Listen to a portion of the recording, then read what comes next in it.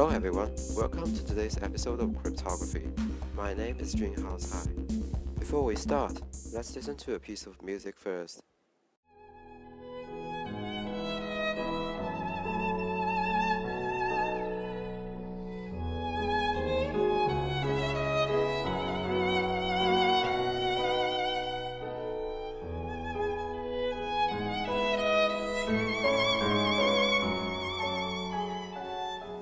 You are hearing Cerulean d'Amour by famous English composer Edward Elgar, many of whose works have entered the British and international classical concert repertoire.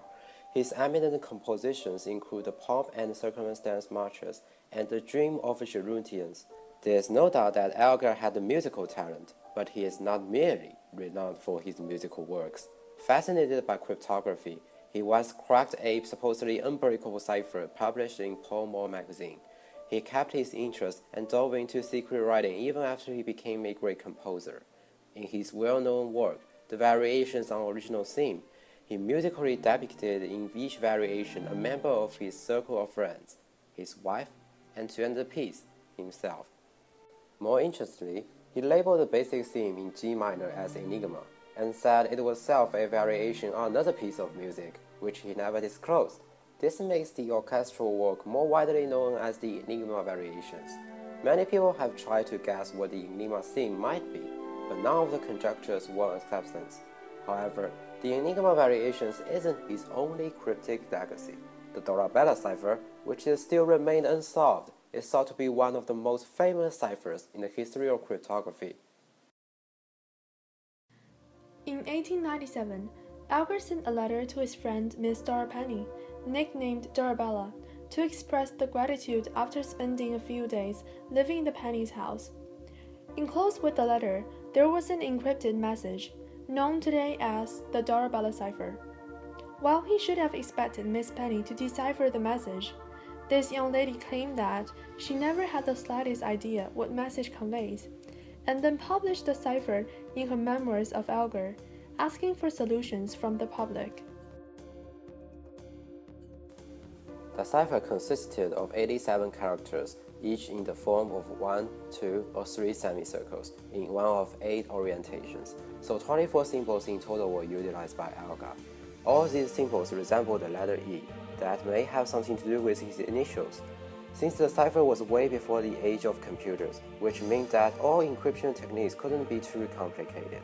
Therefore, most cryptanalysts cracking the code believe it was most likely to be a simple substitution cipher. The substitution cipher, as its name suggests, is a cipher in which each symbol is represented by a different letter in the alphabet. Well, then why Elgar's message only contained 24 symbols instead of 26 ones? Maybe infrequent letters, such as Z and X, were not used by him. But a more plausible answer is that there were 2 pairs of letters in the alphabet corresponded to the same symbol. This is because people discovered that in 1920, Elgar used the same symbols again in an exercise book, with the cipher alphabet in it as well. According to his notes, letters I and J share the same symbol, so did the letters U and V.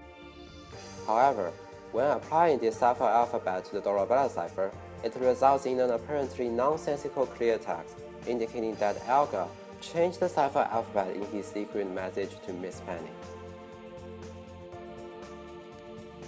As the hope of using the Elgar's notes to break the code shattered, many cryptanalysts turn to frequency analysis, which matches the most common symbols in the cipher to the most common letters in the alphabet, such as E, A, and T. While it is usually a feasible method to decode substitution ciphers, in this case, unfortunately, it is not as helpful as one may expect. Because the message is too short, it is likely to deviate significantly from the standard frequencies. Therefore, even though the nature of the Dolabella cipher is not complicated, most people fail to decode it. But there were still some compelling attempts to the decryption.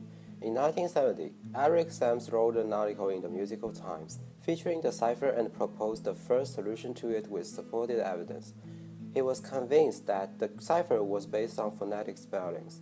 Therefore, he linked the shape and angle of Elgar's symbols to vowels and consonants, and decoded the message. While many people were impressed by such a creative solution based on phonetic interpretations of letters and words, some scholars, however, criticized that the decipherment was read as a disconnected chain of bizarre utterance, and that any imaginative minds could come up with something from a random group of letters. So Sam's description made little sense.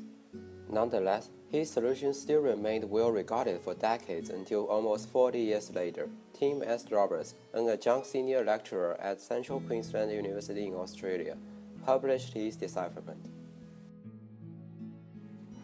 Roberts is an inveterate puzzle solver, yet he claimed that successfully decoding Algar's letter was due to a coincidence.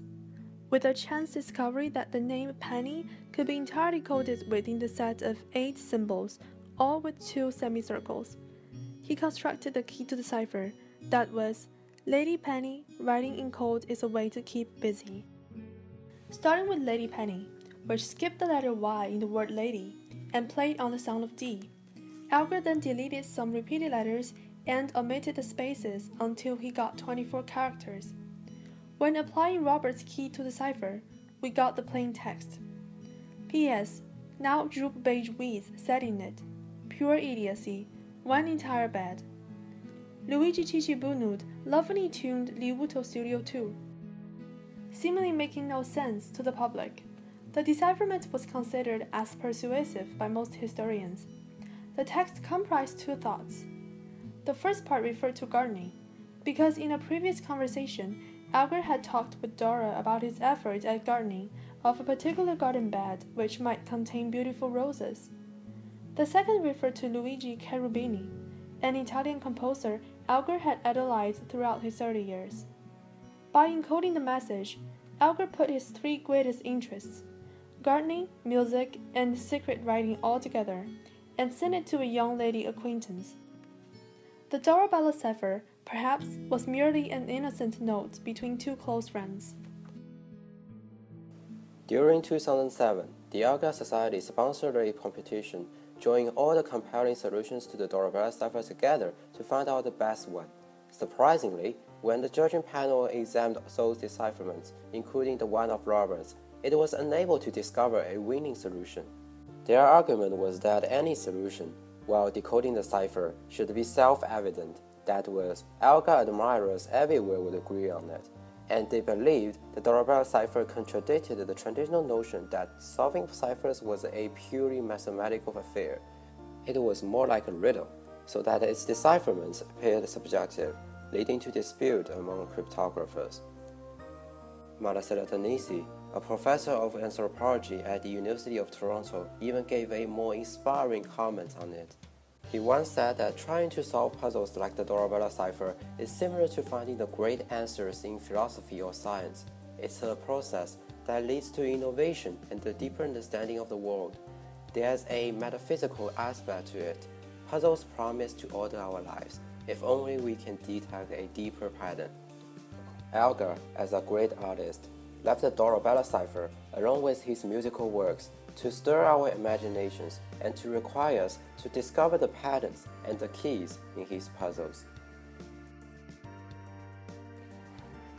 Now, as we have discussed so many efforts to solve Algar's message, you may wonder why it is so popular among code breakers. The mystery of the Dorabella cipher is not only about its encryption method, but also about its content, specifically the secret relationship between Algar and Dora. Historians found that Algar had never sent any other cipher to Dora, either before or after 1897. So why would he send such a riddle, the Dorabella cipher, in that year? Even more interestingly, later when Dora asked him about the cipher, protesting that she could not figure it out, she was told by the composer, "I thought you, of all people, would guess it." Since Algar remained in intimate contact with Miss Penny for a long time, the cipher may reveal the mysterious relationship existing between them. Additionally, besides Algar's personal affairs, some people believe that the cipher will give us some clues on the theme of the Enigma variation, because its 10th variation was named Dorabella. However, since the cipher still doesn't have a solid decipherment, nobody knows if it will shed any light on the enigma. But if it does, It may help resolve one of the oldest mysteries in the musical domain. Will the Dora Bella cipher be solved and read as something that we all find compelling in the future? Probably no, because considering the lack of ciphertext, we cannot utilize the frequency analysis on it. Another major challenge is the private language and inside jokes between Elgar and Dora. Deciphering it is as difficult as understanding an unknown language. So for cryptanalysts, they have to make random guesses. That's why even some quite credible solutions were questioned by some critics, those who held different opinions upon the conjectures. As a result, it seems that we are unlikely to decode the Dora Bella cipher without additional resources. It will continue to remain as a mystery, and as a mischievous joke to Elgar himself, the composer who loved puzzle solving and secret writing. Thank you for listening, and have a great day.